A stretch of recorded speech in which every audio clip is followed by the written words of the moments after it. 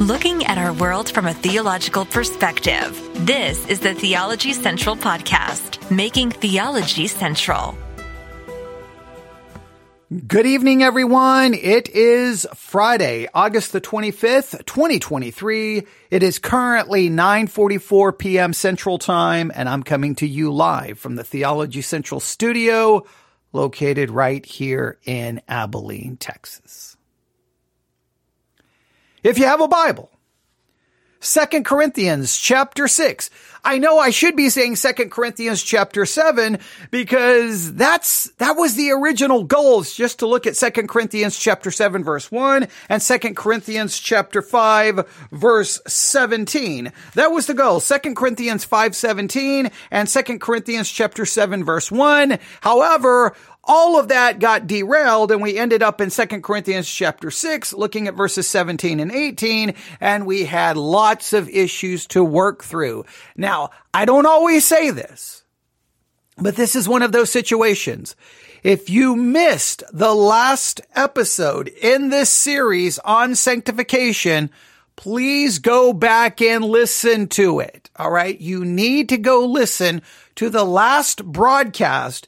You absolutely must, because we try to deal with the problem that clearly 2 Corinthians chapter 7 verse 1 presents. Because in 2 Corinthians chapter 7 verse 1, we read these words, "Having therefore these promises, dearly beloved, let us cleanse ourselves from all filthiness."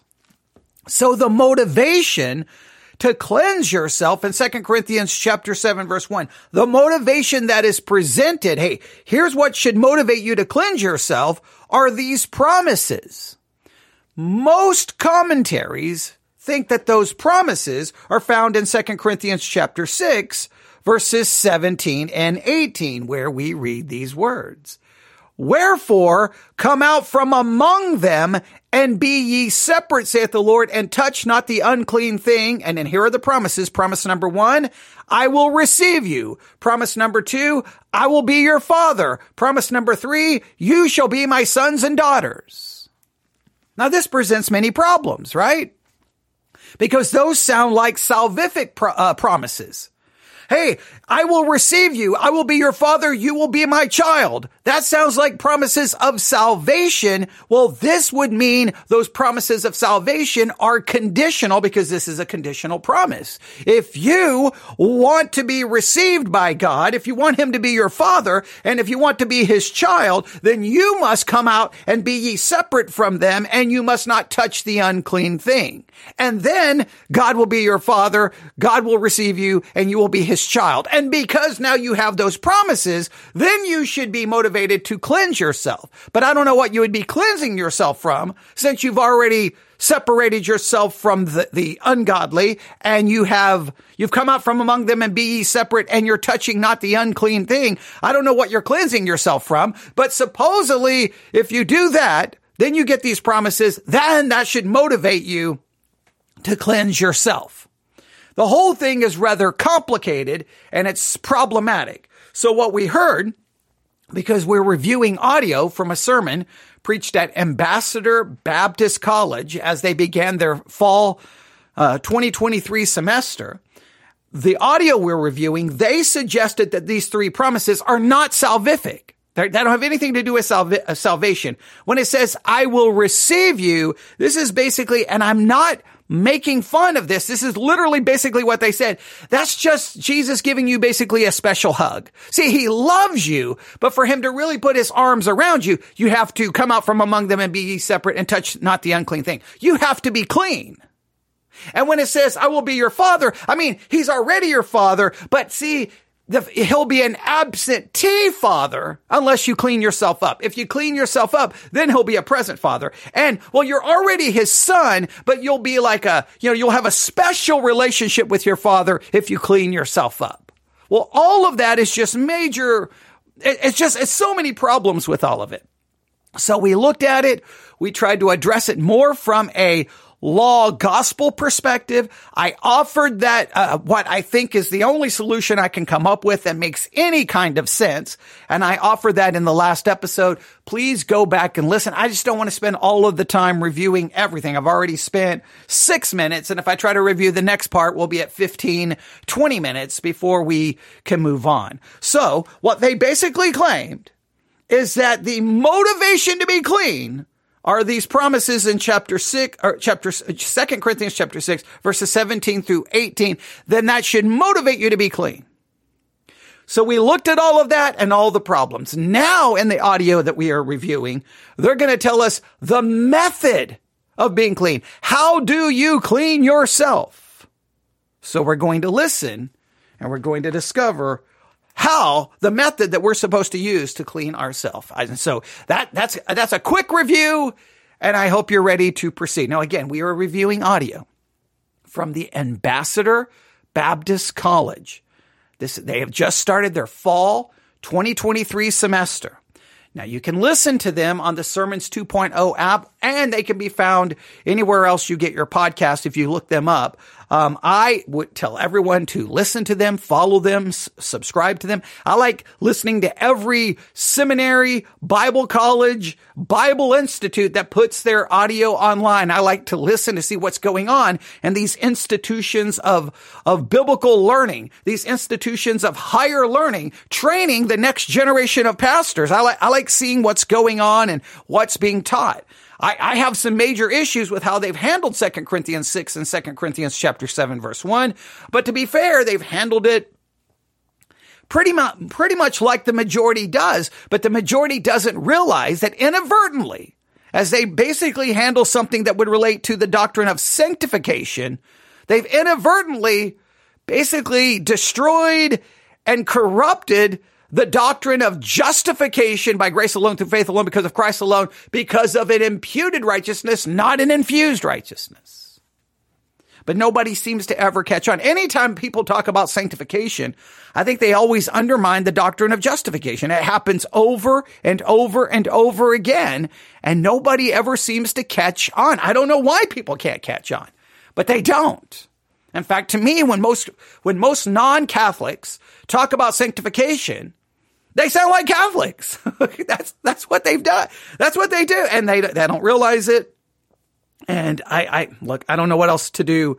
All I can ever tell people to do is, hey, if you disagree with me, go enroll at a Catholic university and learn Catholic theology. And you may realize, I think I'm more Catholic than I thought I was, because when you hear Christians sometimes talk about justification and sanctification, even though we use all the cliches, we use all of the buzzwords, we know the right words to say. When you really listen to them try to articulate and explain justification and sanctification, it almost inevitably becomes almost a justification based off an infused righteousness.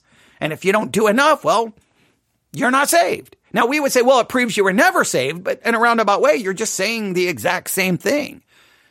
And it creates a major problem. So, according to Ambassador Baptist College, 2 Corinthians chapter 7, verse 1 is going to give us a method and how to cleanse ourselves. Because we have to cleanse ourselves. Because if we will cleanse ourselves, then God will receive you. Then He will be your father. Then you can be His child. But somehow, none of that means salvation, which is, it's such a problem. But let's listen and let's see where we can go. All right, here we go. Less than what it is in this passage of Scripture. I want you to notice, number 2, not only the motive of our cleansing, but I want you to consider the method of our cleansing. And this is amazing to me. I would not be surprised if the Apostle Paul had said something similar to what David said. You know what David said. We've read verses like Psalm 51 where he says, "Purge me with hyssop and I shall be clean. Wash me and I shall be whiter than snow." Certainly that's biblical language to use. That's a biblical prayer to pray. Lord, I want you to come. I'm surrendering to you. I want you to enter in. I want you to clean me. I want you to cleanse me. I want to be as pure and clean as only you can make me. We would not be surprised by that kind of language. Indeed, it's all over the Bible. But when we come to 2 Corinthians 7 and verse 1, that's not what he says. He does not say, surrender yourself to the hand of God and let God cleanse you. Rather, he says, let us cleanse ourselves. Now, I applaud this because that's the same thing that jumped out at me, right? So, and the reason it jumped out at me is because when you talk about sanctification, the foundational principle to sanctification in the minds of most Christians is that somehow we are given some kind of special power. We're given some kind of special ability. And it starts with the idea that supposedly at the moment of salvation, practically speaking, you become a new creature. Everything becomes new and the old is completely gone. Well, then there would be nothing to be cleansed from because supposedly, practically, if anyone is in Christ, he's a new creature. Old things are passed away. All things have become new. That would mean the eradication of the old nature. Christians always preach this like this is a practical reality. Clearly, it is not a practical reality because clearly you're still a sinner. You still have a sinful nature. And right there, not too many verses later, 2 Corinthians 7:1 says you need to cleanse yourself. Well, if I'm a new creature and the old are gone and everything is new, I have nothing to cleanse myself of. So we have to understand 2 Corinthians 5:17 is referring to our position in Christ. I'm new. The old is gone. Everything is new. His righteousness is accredited to my account. I stand before him perfect, holy, and righteous, and obedient. In practice, I'm still very much a sinner, and now I have to cleanse myself. That's what jumped out at me in 2 Corinthians chapter 7, verse 1. I had no idea where we're going to go back to chapter 6, and we have to work out all of these other issues, but I'm glad we worked out some of those issues. I'm not saying it's perfect, but at least I put forth at least a workable hypothesis. It may not be a great one, but I at least gave one. Now, he's like, hey, you've got to cleanse yourself. Oh, okay. Now, if we're cleansing ourselves, this means we're cleansing ourselves obviously we can't cleanse ourselves of our sin nature because that's there. So to cleanse ourselves, meaning we're just working on ourselves the best we can. We are obviously never going to get anywhere close to sinlessness. So the question is, how do we accomplish this? Because obviously there's a limit in what we can accomplish. Every Christian has to admit that, right? Christians sell it that now you have the ability to say no to sin and the power to say yes to God. And now you have the power of the Holy Spirit living in you and he will help you overcome sin. Well, according to that language, then sinless perfection is not only possible, should be probable. But we know we're never going to get to perfection. So that means we know when we cleanse ourselves, there's clearly a limit in how clean we can get. Everyone has to go in knowing that. Right? Because the sin nature is not eradicated. So then how do we do this? And at any point in this discussion, he still has not quantified what it means to be clean in any way, shape, or form. He's not quantified it, qualified it, defined it. Just we're supposed to be clean, but he's yet to tell us exactly how clean can be. I mean, how clean can you be and still be considered clean in the eyes of God? I think even our best, we're still nothing more than filthy, or our good works are filthy rags, and we're still filthy sinners. So I think the only cleanliness we can ultimately ever achieve is positionally. I know there's a level of practical cleanliness, but there's no way really to quantify it. Here, when this broadcast is over, I could be sitting here in this empty studio by myself, and I could be tempted to do something, and I avoid doing it physically. I don't engage in it in any way, shape, or form physically, whatever that may be. But guess what? I'm still not clean if I engage in it mentally. So do I take some comfort that I didn't engage in an activity physically, even though I engaged in it mentally? Do I feel clean? Or do I realize, woe is me, I am undone? I'm still a million miles away. I don't know how we really ever quantify this idea of any level of holiness or cleanliness in the Christian life. No one has ever been able to clearly articulate. They're like, well, it's better that you didn't do it physically. But I mean, yeah, I know that. I'm not saying we should just go do everything, right?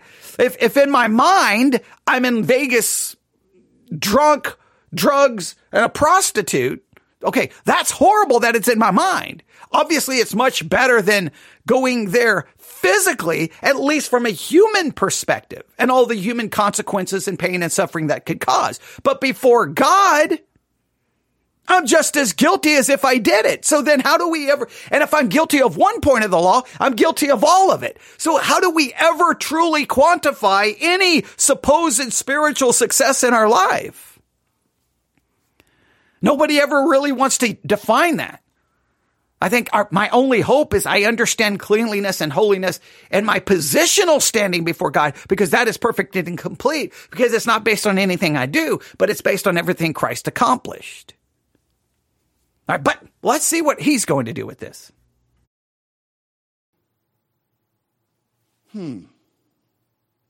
It almost sounds as if the ball is in our court. It almost sounds as if everything necessary for my cleansing is available at hand. Oh boy. Everything necessary for your cleansing is available at hand. Now, I want you to hear that. If that is true, everything necessary for my cleansing is available at hand, that means I should get to sinless perfection. Because if we're going to talk about being clean, if we're going to be talking about being cleansed, that would have to be, we're equating it with holiness, right? Well, if everything I need to be cleansed is at hand, then Christians should be expected to be perfect. So on one hand, we're like, everything you need to be cleansed. I don't even understand Christianity so much. It is so maddening. It's like doublespeak. It's like we say one thing and say a different thing and it contradicts, and because nobody in church is allowed to ever go, wait a minute. None of this makes any sense. You're just talking in circles. You're using lots of words, but it's just, sound and fury signifying absolutely nothing. It's vanity of vanities. When you really break it down, on one hand, you make it sound like I can be sinless. On the other, and you're saying I can't be sinless. On one hand, you make it sound like there is literally no excuse not to be sinless. And then you turn around and say, well, no one's going to be perfect. And then you say, well, you have everything you need to be perfect, but you'll never be perfect because you don't want to be perfect. Well, why wouldn't God then take away the thing what's causing me not to want to be perfect? Well, the sin nature. Well, as long as I have a sin nature, then I don't have everything to make me clean, because the first thing that would be required is to eradicate the sin nature. It's like a circle, and it's like a hamster on that wheel, just running, going nowhere. But we're running and we're talking and we're using our words and we're talking and we're preaching all of these sermons and we're having our conferences and we're writing our books, but we're not going anywhere. It almost sounds as if the only thing standing between me and being clean is a decision that I myself must make. The only thing standing in your way from being clean. Now, if being clean would have to be equated with holiness. Unless there's some kind of clean that doesn't equate to holy. You can't be holy, but you can be clean. Well, if I'm not clean, then I'm not holy, right? So the only thing stopping you from being holy is a decision. All you have to do this evening, ladies and gentlemen, I've got some great news for you, right? I feel like it's an infomercial. I should have waited till about 3 a.m. to do this infomercial. Hey, call now, because we have everything you need to be holy. All you have to do is decide you want to be holy. And if you will make that decision before 6 a.m., you will be holy. You will be perfect. Now, I do know there's a way you can be holy and perfect before 6 a.m. And that is trust in the finished work of Christ alone. And you'll be declared perfectly righteous and holy, not because you'll be holy or righteous practically, but because you'll be holy and righteous in Christ. And you'll be declared to be that which you will never be practically. But is that what he's referring to? Is that what he's referring to? Do we put a bet on it? Do we put money down on it? Not literal gambling, but figuratively speaking. Let's see. Us cleanse ourselves. I want to ask you something. Is the means of spiritual cleansing readily available? Is it right at hand? If you're here today and you've never trusted Jesus Christ as Savior, I want to say emphatically, it is available. It is right at hand. Romans chapter 10, the word is nigh thee, even in thy mouth and in thy heart, even the word of faith which we preach, that if thou shalt confess with thy mouth the Lord Jesus, and shalt believe in thine heart that God hath raised him from the dead, thou shalt be saved. That's what the Bible says. Can I tell you today, the means of cleansing for your eternal soul is right there. It's available. It's at hand. Jesus came to this earth. He lived a sinless life. He died a substitutionary death. When he hung there on the cross, he bore your sin and he bore my sin. And today, he offers the means of being clean in our heart and in our soul. It's made freely available to all men. That's why the Spirit and the bride say, come. That's why let him that heareth say, come. That's why whosoever will, let him take the water of life freely. That's why the Word of God says that. Whoa, okay. Now he's seeming to say the way we are made clean is putting our faith in Jesus Christ. He's referring to a positional cleansing, unless he's going to argue that in salvation, we are not just positionally cleansed, we are cleansed in a practical way.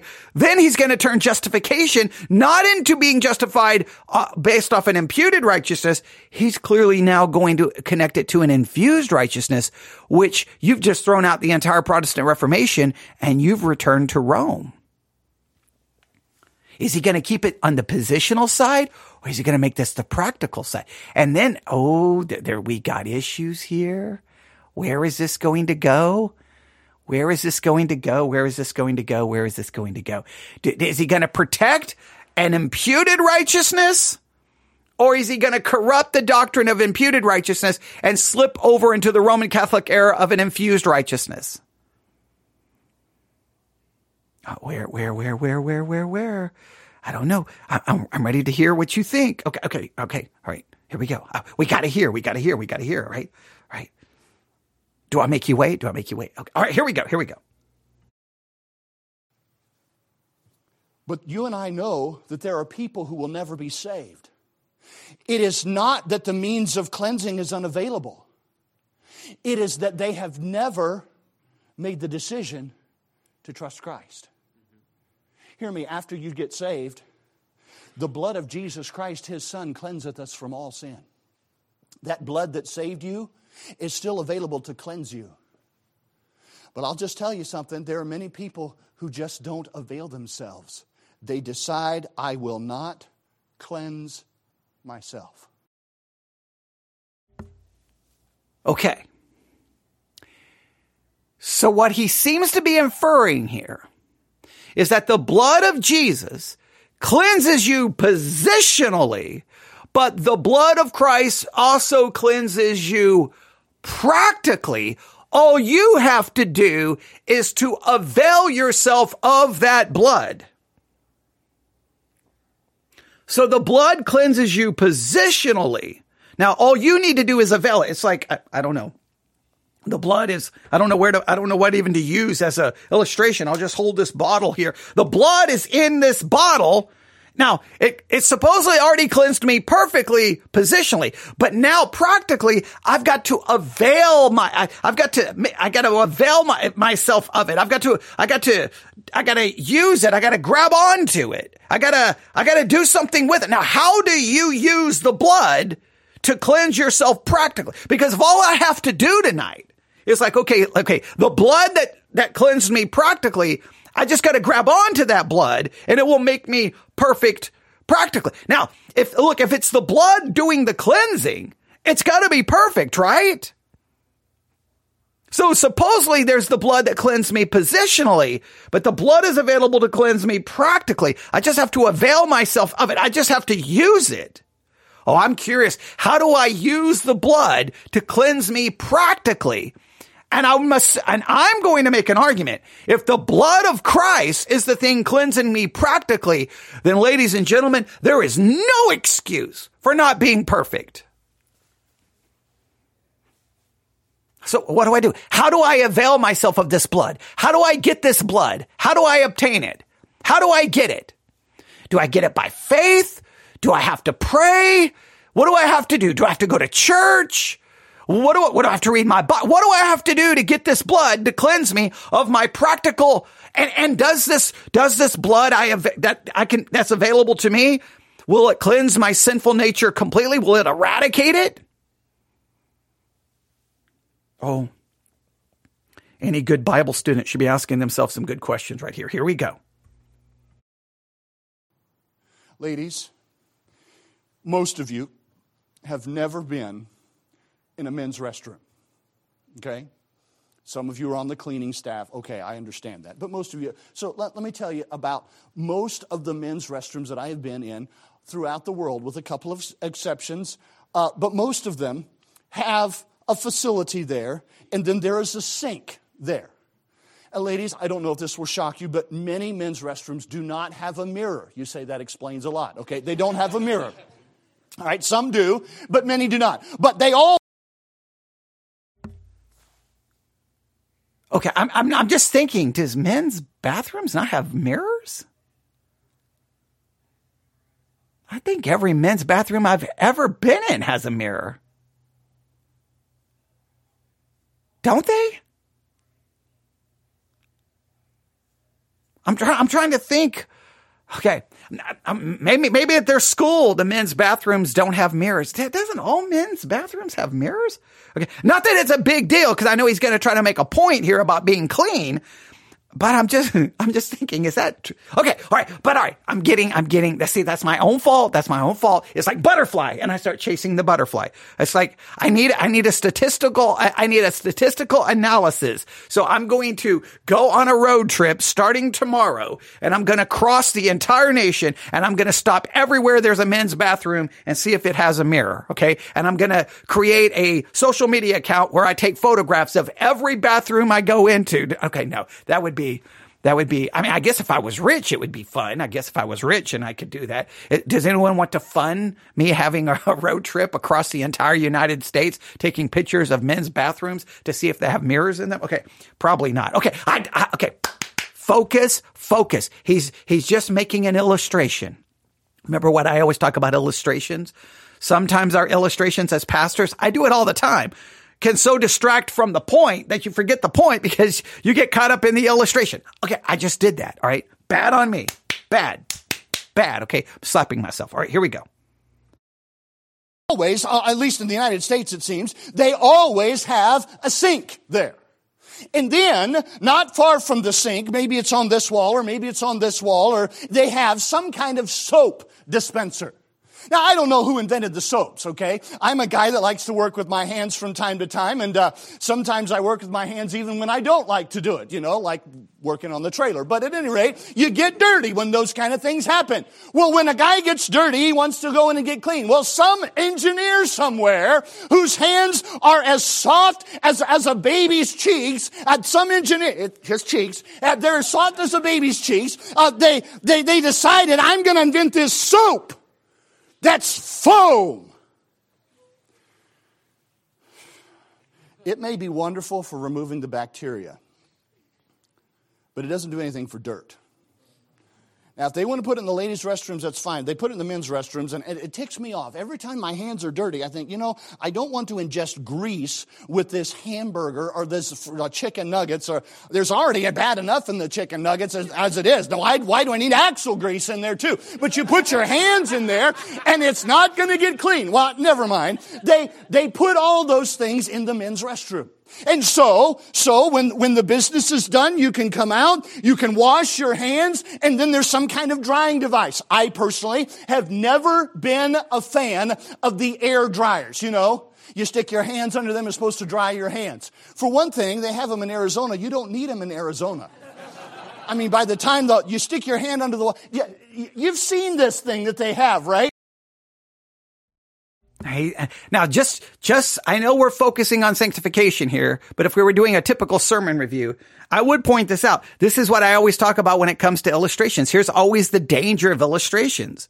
You get so caught up in the story. Now the people start laughing. The people get caught up in the stories. They think it's funny. But the problem is, in many cases, you get people so far removed from the actual point. When the people leave, they may start laughing or talking about the illustration. They may stop somewhere for lunch and go into the bathroom and then come out laughing about the soap or laughing about, and nobody will remember the sermon. Look, it's just, I don't say this to criticize because I've been guilty of it before. I've talked about in my own church. People still remember the stuck in the mud illustration I gave. No one can remember the sermon. They don't even remember what the illustration was pointing at. So, it happens. I'm guilty of it because once you start telling these stories, you get caught up in it because you're public speaking and you're getting a reaction. You can be sitting there trying to figure out 2 Corinthians 6, 17 through 18 and how it connects to chapter 7, verse 1. And you're working out all of the theological issues and all the problems. And you look at the people's faces and you're just kind of like, you start telling some illustration of some story. They start laughing. They perk up. They start listening. Well, then, even if it's not a conscious decision, your subconscious, you almost begin to you play it up. You start adding to the story. You tell more because you're getting that reaction. The only problem is you're getting people further and further and further and further away. Now remember, his whole point here, this illustration is supposed to illustrate how we have available the blood of Jesus to cleanse us practically, not just positionally. He's implied that the blood that cleanses you positionally is also available to you to cleanse you practically. Now again, he's not yet quantified what that means to be clean. And if the blood of Jesus is the thing that cleanses us practically, why can't I get to perfect, sinless perfection? And does the blood of Jesus that's available to you after you're saved practically, does it eradicate the old nature? I got questions. Right now, we're not getting answers, but we're getting an elaborate stories about bathrooms. Okay, but let's continue. Where you don't have a handle to turn the water on. It's all by the electronic eye. That's what they have in a lot of men's restrooms. I don't know what they have in women's restrooms, but they have this electronic eye. You know half the time it doesn't work? I don't know this, and you didn't hear it here. But somewhere in the state of Utah, in an underground bunker, the NSA is taping us while we try to get the water to come on to wash our hands. I know it! Come on! What's the matter with this thing? And then you think, well, I finally got the water to come out. I can wash my hands and go. And now then you go to the paper towel dispenser. And guess what? You don't touch it either. It has the electronic eye.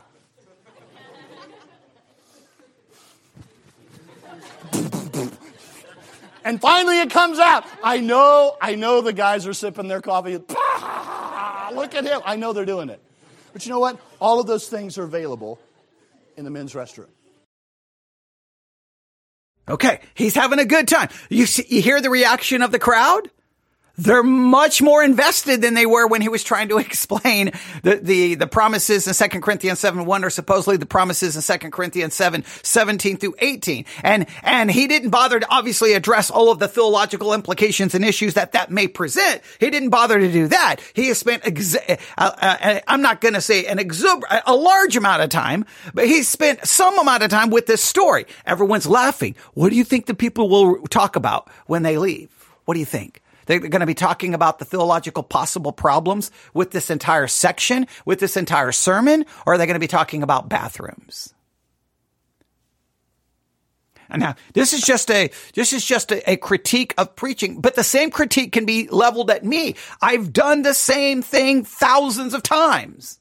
Where I start preaching and next thing I'm telling some story. And sometimes you just kind of like, and sometimes preachers will laugh. Wait, what was I saying? What was my point? And everyone thinks it's hilarious when a pastor does that. The only problem is it may be funny, but it's also sad because you're supposed to be preaching the scriptures. I'm not saying illustrations aren't good, as long as they get to the point and help you understand the point. If the people don't remember the point, then the illustration is actually negative. And I have probably had thousands of negative illustrations. I've done it in podcasting. I've done it in preaching. I've done it in teaching. I probably have done it a million different ways. So I'm not being critical of it.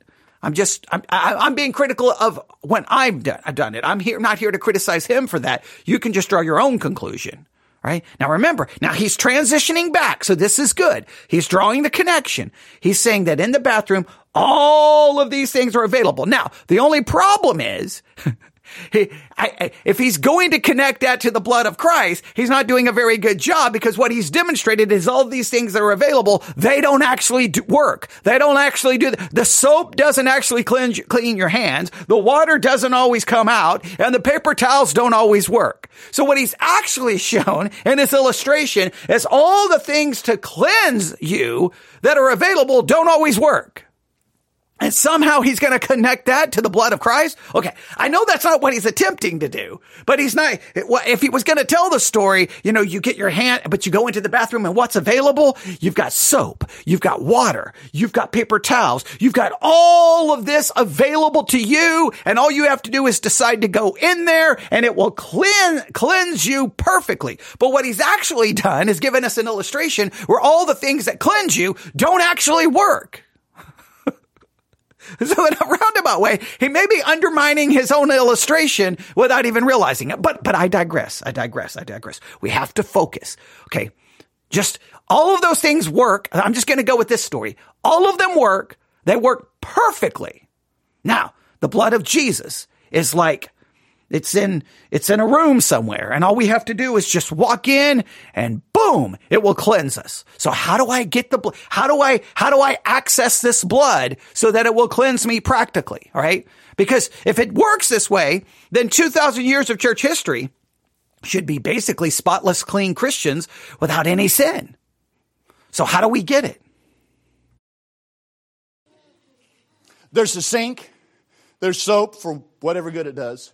There's the means of drying your hands, but can I tell you, I've seen men come out and walk right past it and not avail themselves of the means of cleansing that's right there.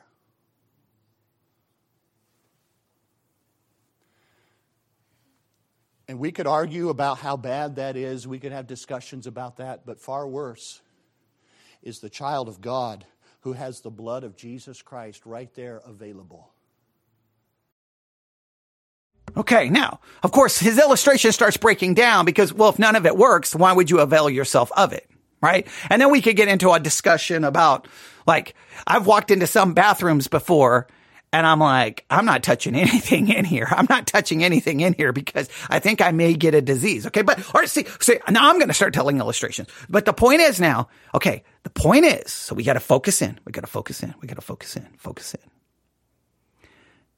As men walk into bathrooms and don't avail themselves of all of these wonderful cleaning options, all of these tools for cleansing, the child of God has the blood of Christ right there, but they don't make use of it. All right, I need practical understanding of how I'm to make use of it, and I need to know exactly what it will do. All right, so the issue is, obviously we can see where this is going. If you tonight, wherever you are, if you are a sinner and you've got sin in your life, which let me make it very clear, you have a sin nature, you are a sinner, you have sinned multiple ways today in thought, word, and deed by what you've done and you've left undone. You have sinned internally, you have sinned externally. You may not want to realize it. Just compare your life to the law of God and you will say, I am unclean. All right. So now this is where this is going to lead to is guess what? It's your fault. Because all you had to do was use the blood of Jesus. I don't know where it is. I don't know how you get to it. But all you have to do is use it.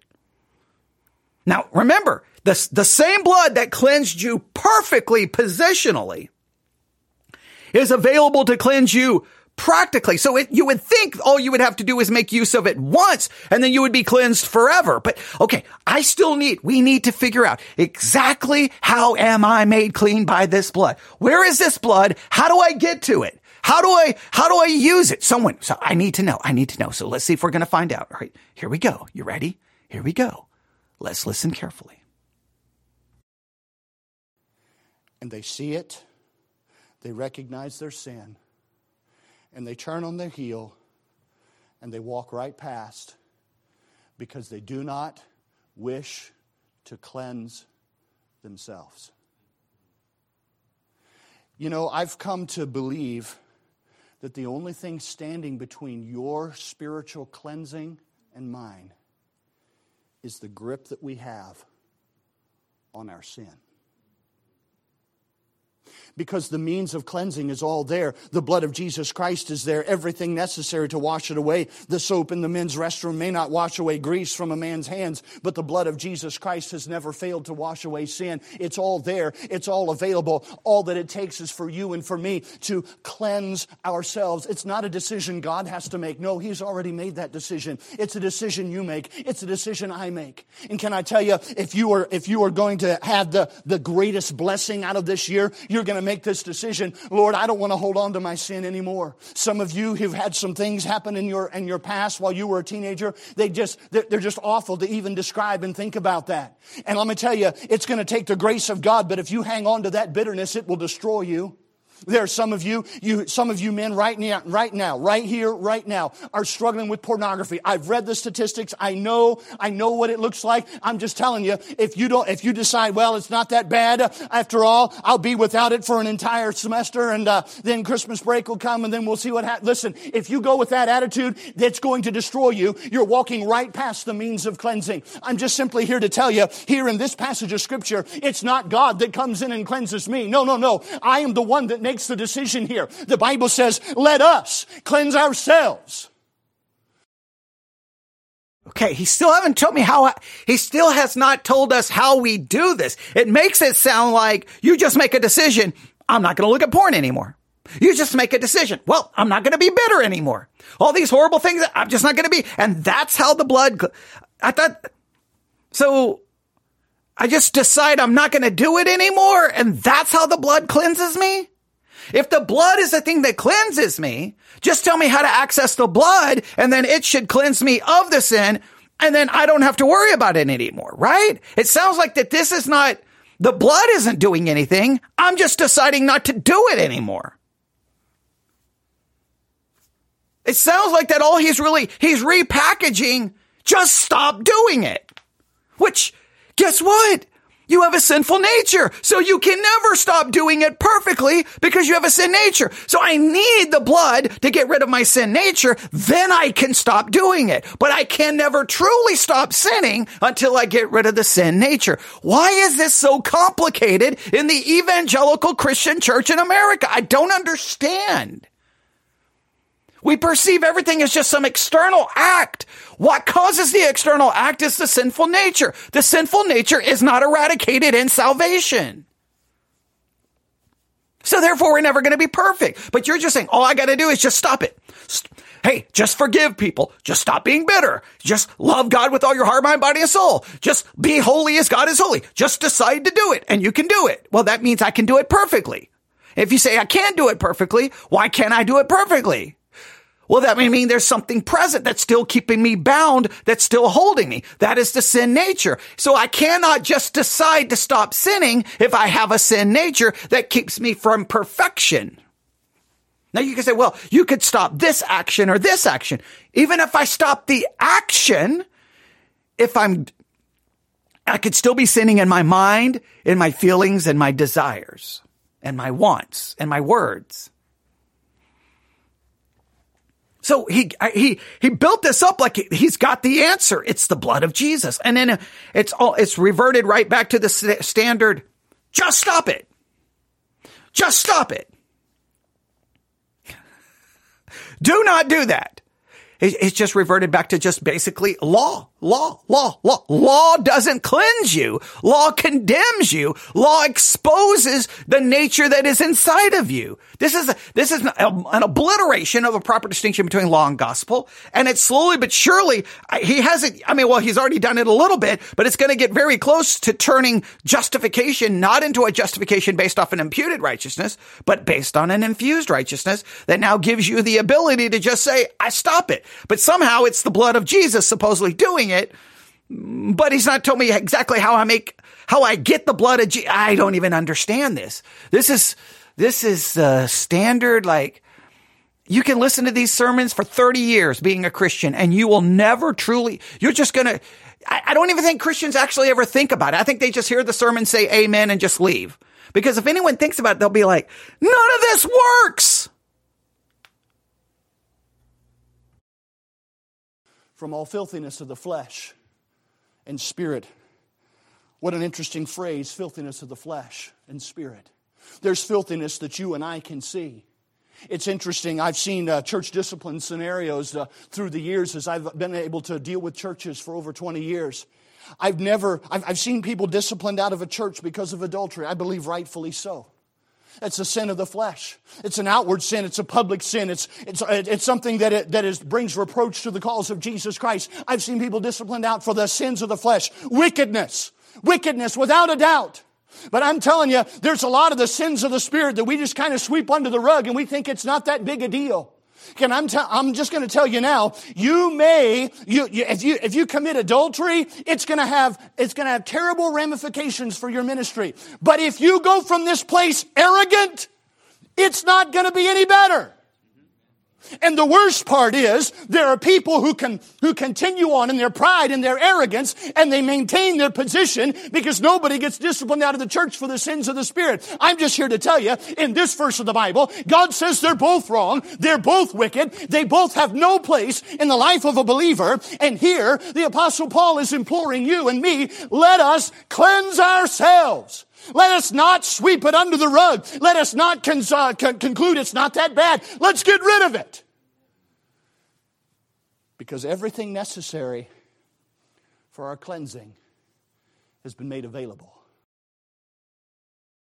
Now, I absolutely appreciate the fact that he's dealing with not just the external sins, but the internal sins. And I completely agree. People will get disciplined for an external and nobody gets in trouble for an internal because you can cover that up. And even when the internal manifests itself, unless it's a certain kind of sin, typically sexual sin, that's when you get in trouble. 50,000 other sins you don't. And many of those churches that will discipline someone for adultery or discipline someone for premarital sex will have people sitting in their church who were married, got divorced, got remarried, and even if you believe in an exception clause allowing someone to get divorced, you would still have a hard time proving remarriage. But even if you were able to prove divorce and remarriage is okay, many of them don't meet the criteria for the exemptions that some people believe are available. Well, then guess what? They're committing adultery. But they don't get excommunicated. They don't get disciplined. So you literally can have someone getting excommunicated for adultery where people are sitting in the church who are committing adultery. Sometimes the whole system is so messed up. Because even if you believe, okay, this person got divorced, they had a biblical grounds to get divorced, and then you say you believe that remarriage, okay, you may have 10 couples who you believe met the requirement for a biblical divorce and a biblical remarriage. I'm just saying, even if you believe that, but you're going to almost always have people who don't really meet the requirements. That's it. That's if you allow for the exemption clause. Okay. Based off this, you can get divorced and you can get remarried. So what about those who don't meet that criteria? Now, and I'm not saying the criteria exists or doesn't exist. I'm saying even if you believe it exists, you'll have people who don't meet that criteria, meaning they're now in a relationship that doesn't meet the criteria for a biblical divorce and a remarriage. Therefore, they're living in sin. And guess what? They'll never be church disciplined. Someone else commit, then they'll be disciplined. How can we be that inconsistent?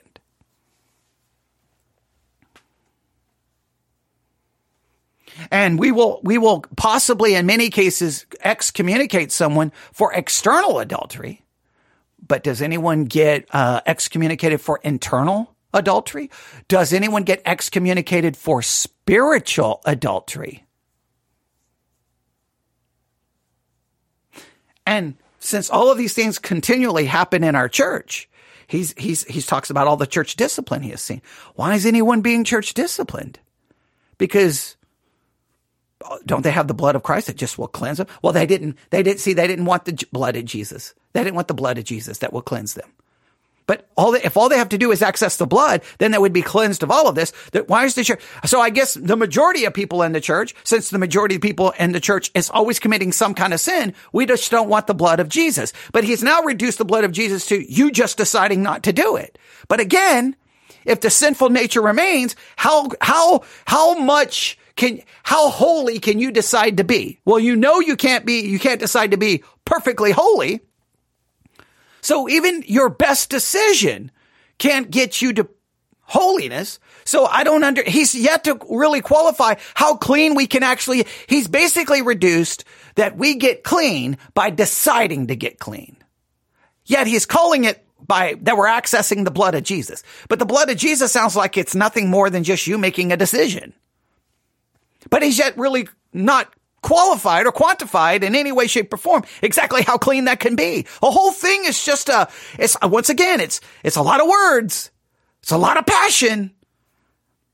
But when you break it all down, what do we have?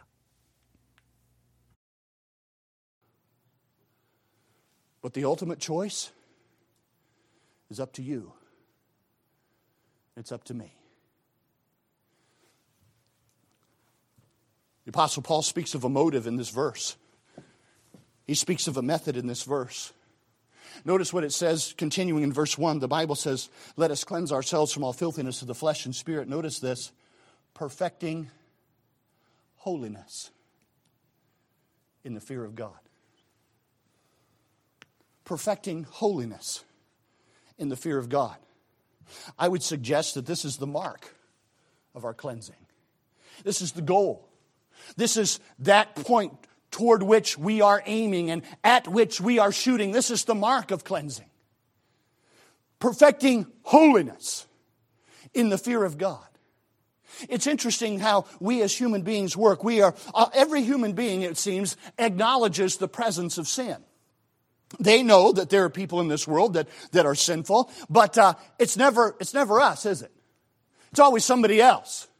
I go into church after church today and they can tell me all kinds of evil and all kinds of wickedness about the gay rights crowd.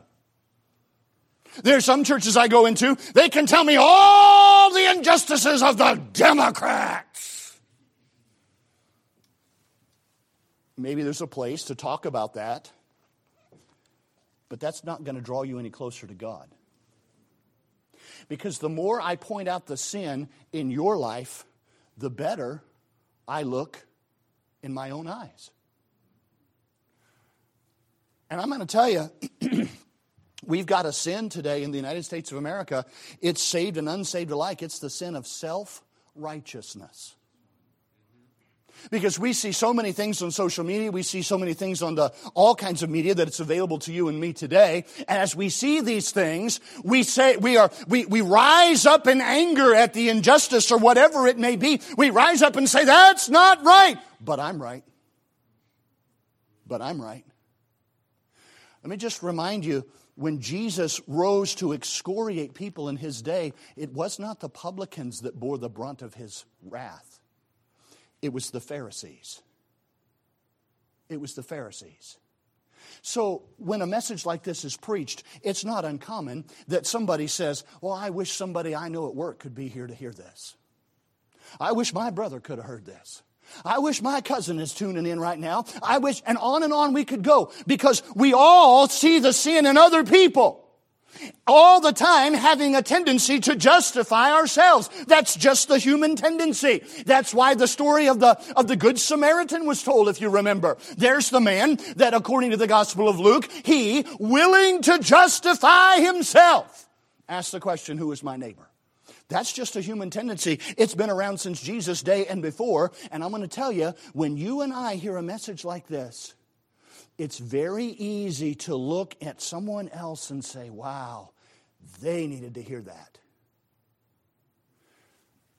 But maybe God has this message for you.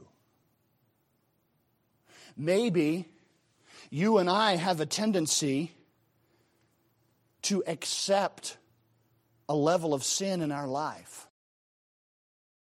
What I love about these messages, whenever Christians preach about sanctification, on one hand, they seem to insinuate, if not just explicitly state, you have power, you have the ability, you can do this, you can do that. You have available to you the blood of Jesus that will just cleanse you from everything. Basically, Christians can be basically perfect. And then inevitably in these sermons, it'll be like, well, you've got this problem, and most of you probably got this sin, and you got this sin. Well, it's always like, hey, you basically shouldn't be sinning, but then it's always an acknowledgement that everyone in here is either sinning actually. Some of you are looking at porn. Some of you doing this. Some of you are doing this. Some of you are self-righteous. And so immediately you realize, well, then nobody in this church obviously is you. Nobody in this school he thinks is real, has applied the blood of Jesus. Why wouldn't you just say, hey guys, we're not going to talk about sin today because I know all of you have the blood of Jesus available to you and you've obviously are utilizing it. So you don't have sin. If you're struggling with sin, just remember you have the blood of Jesus.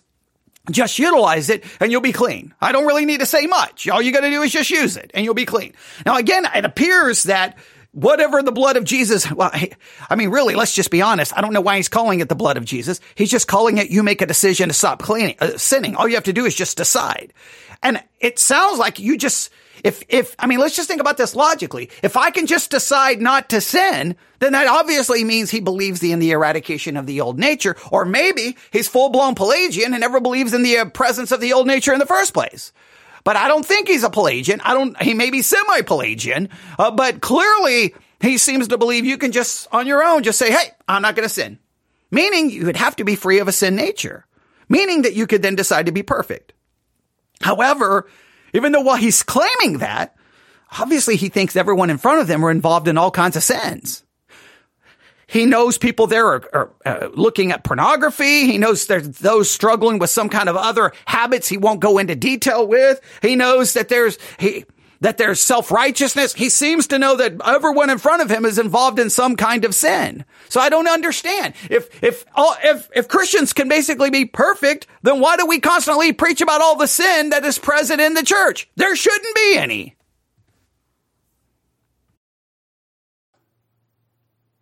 God's not pleased with it, but we're okay with it. Because there are other people whose level of sin is a whole lot lower than ours, and their standards are a whole lot worse than ours, and so we can tend to justify ourselves and feel good about ourselves when all the time God is saying, no, there is a goal that is higher. There is a mark that is greater. You and I are to be perfecting holiness in the fear of God. What is holiness? It means that God is completely separate from sin.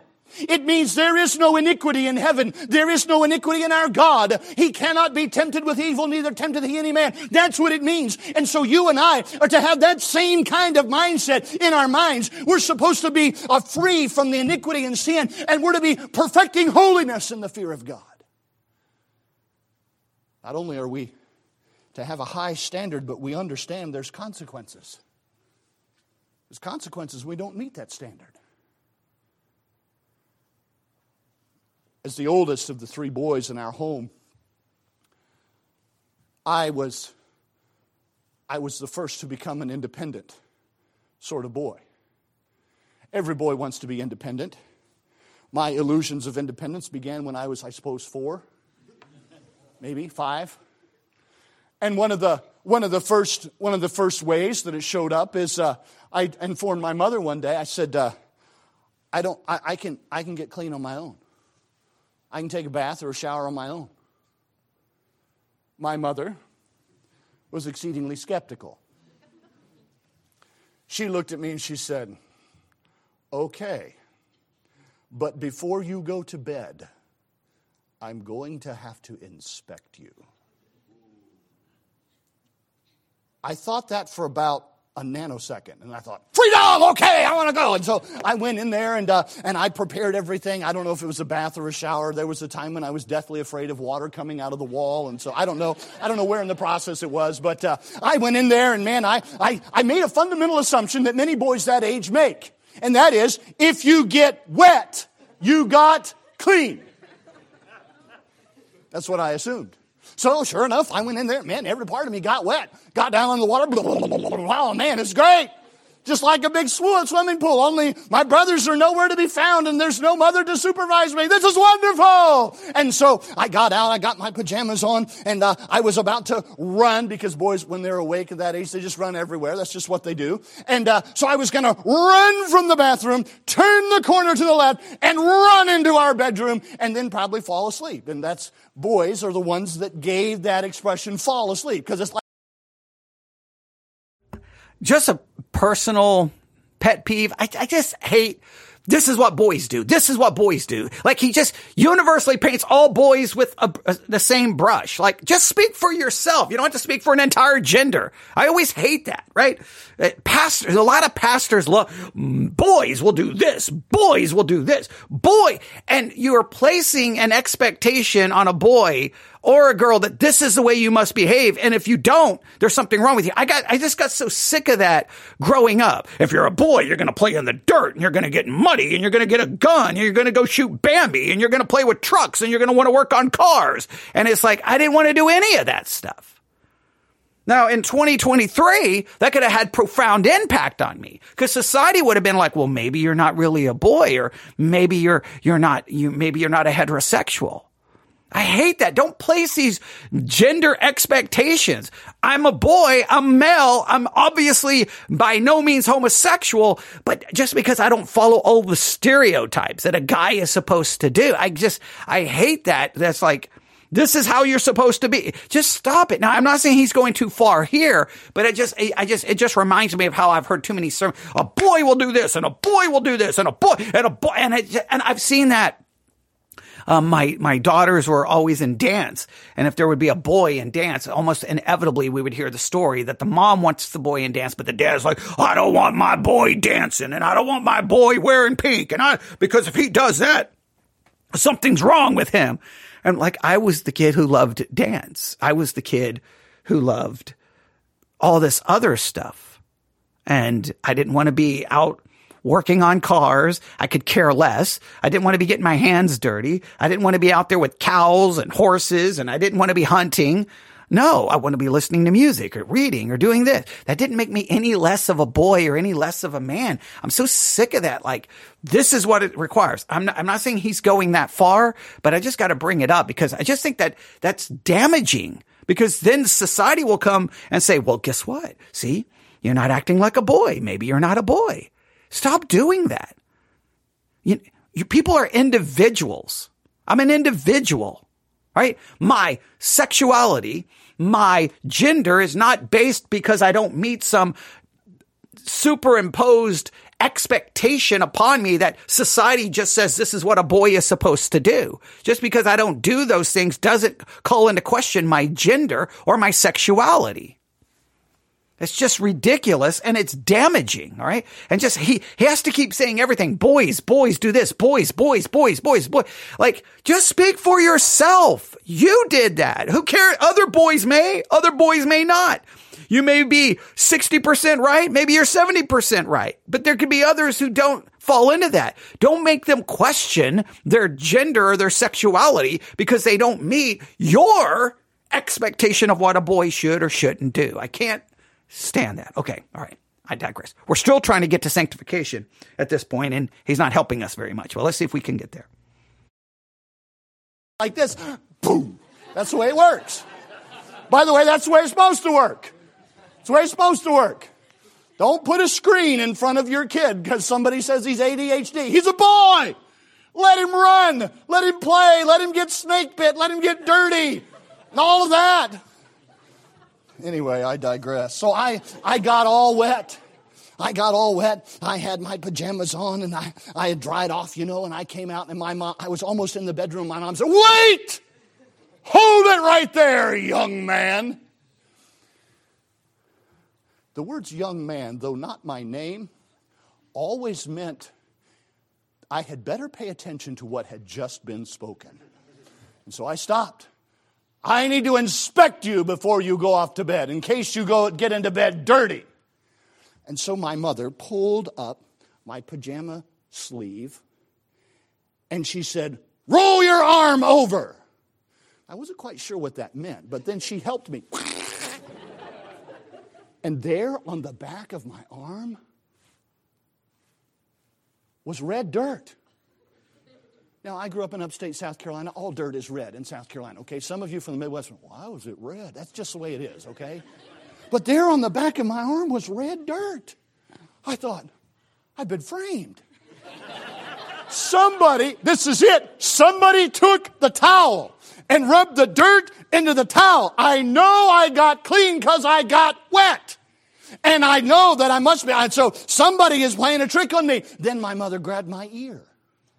I would like to say that she lovingly and gently grabbed it, but I don't know. Maybe she just had figured out by that point that loving and gentle is not the best way for boys. So, come here. She said there's enough dirt in your ears to grow potatoes. I lived in the upstate of South Carolina. The only thing we could grow was kudzu. I had no idea. I had no idea what that meant.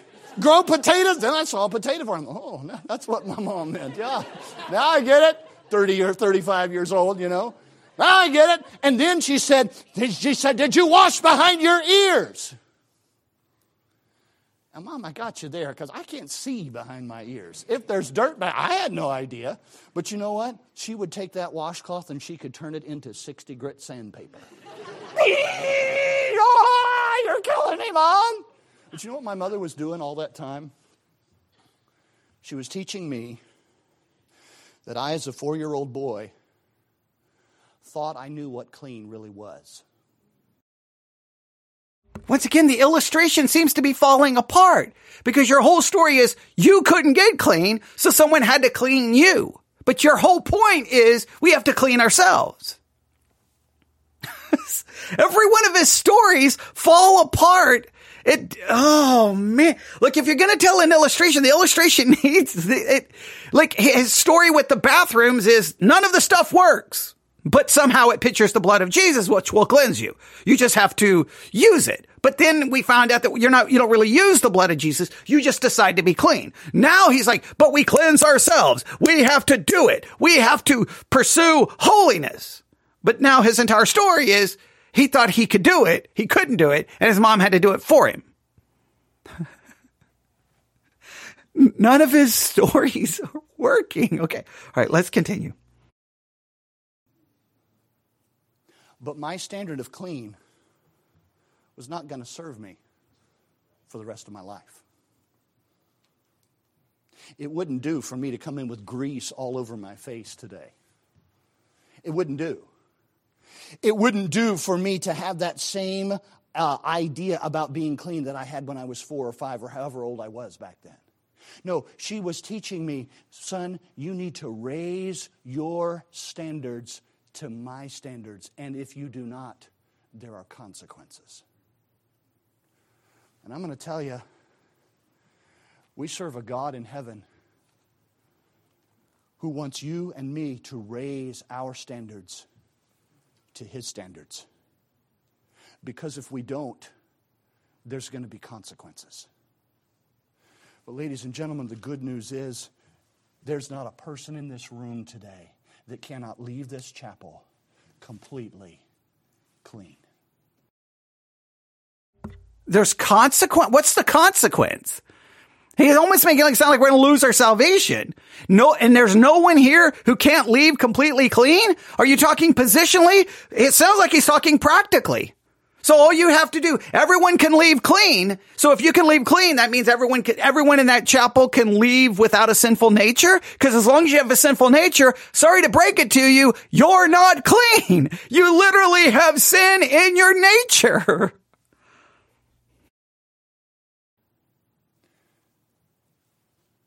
Having therefore these promises, dearly beloved,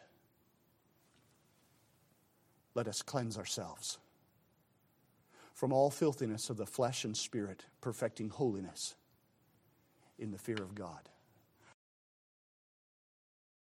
And that's the end. That's sanctification in the American church. That really is. I don't even know what to make of that. I don't even know what to do with that. I don't even have a clue. You can leave here clean. I haven't really told you. And how do you do so? You just decide. Hey, I'm sitting in chapel. I'm clean. Now you watch. Everyone sitting in that chapel who decided they're clean, they left chapel. And guess what they've done? I don't know when that chapel was preached. I think 2 or 3 days ago. They've all sinned.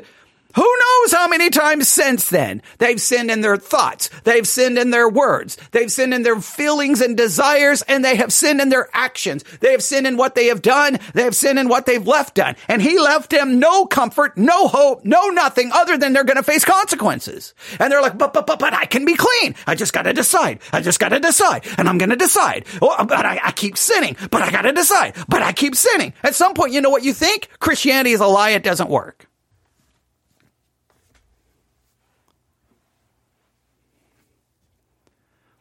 That's what leads to deconstruction. That's what leads young people to go, this thing does not work. Because if you care at all about the holiness of God, if you will truly look to the holiness of God, you will see how far you fall short all the time. But Christians keep telling you, no, you can do it. You can do it. You can do it. You can do it. And then you convince yourself you are. The only way to convince yourself you are, you have to then create in your mind. Basically, you have to become self-righteous and pretend that you are. Stop looking at the holiness of God. Look to everyone else. Say you're better than them. And then you become self-righteous. And then you become an arrogant, condescending, judgmental jerk. Not even realizing that that's just evidence of more sin.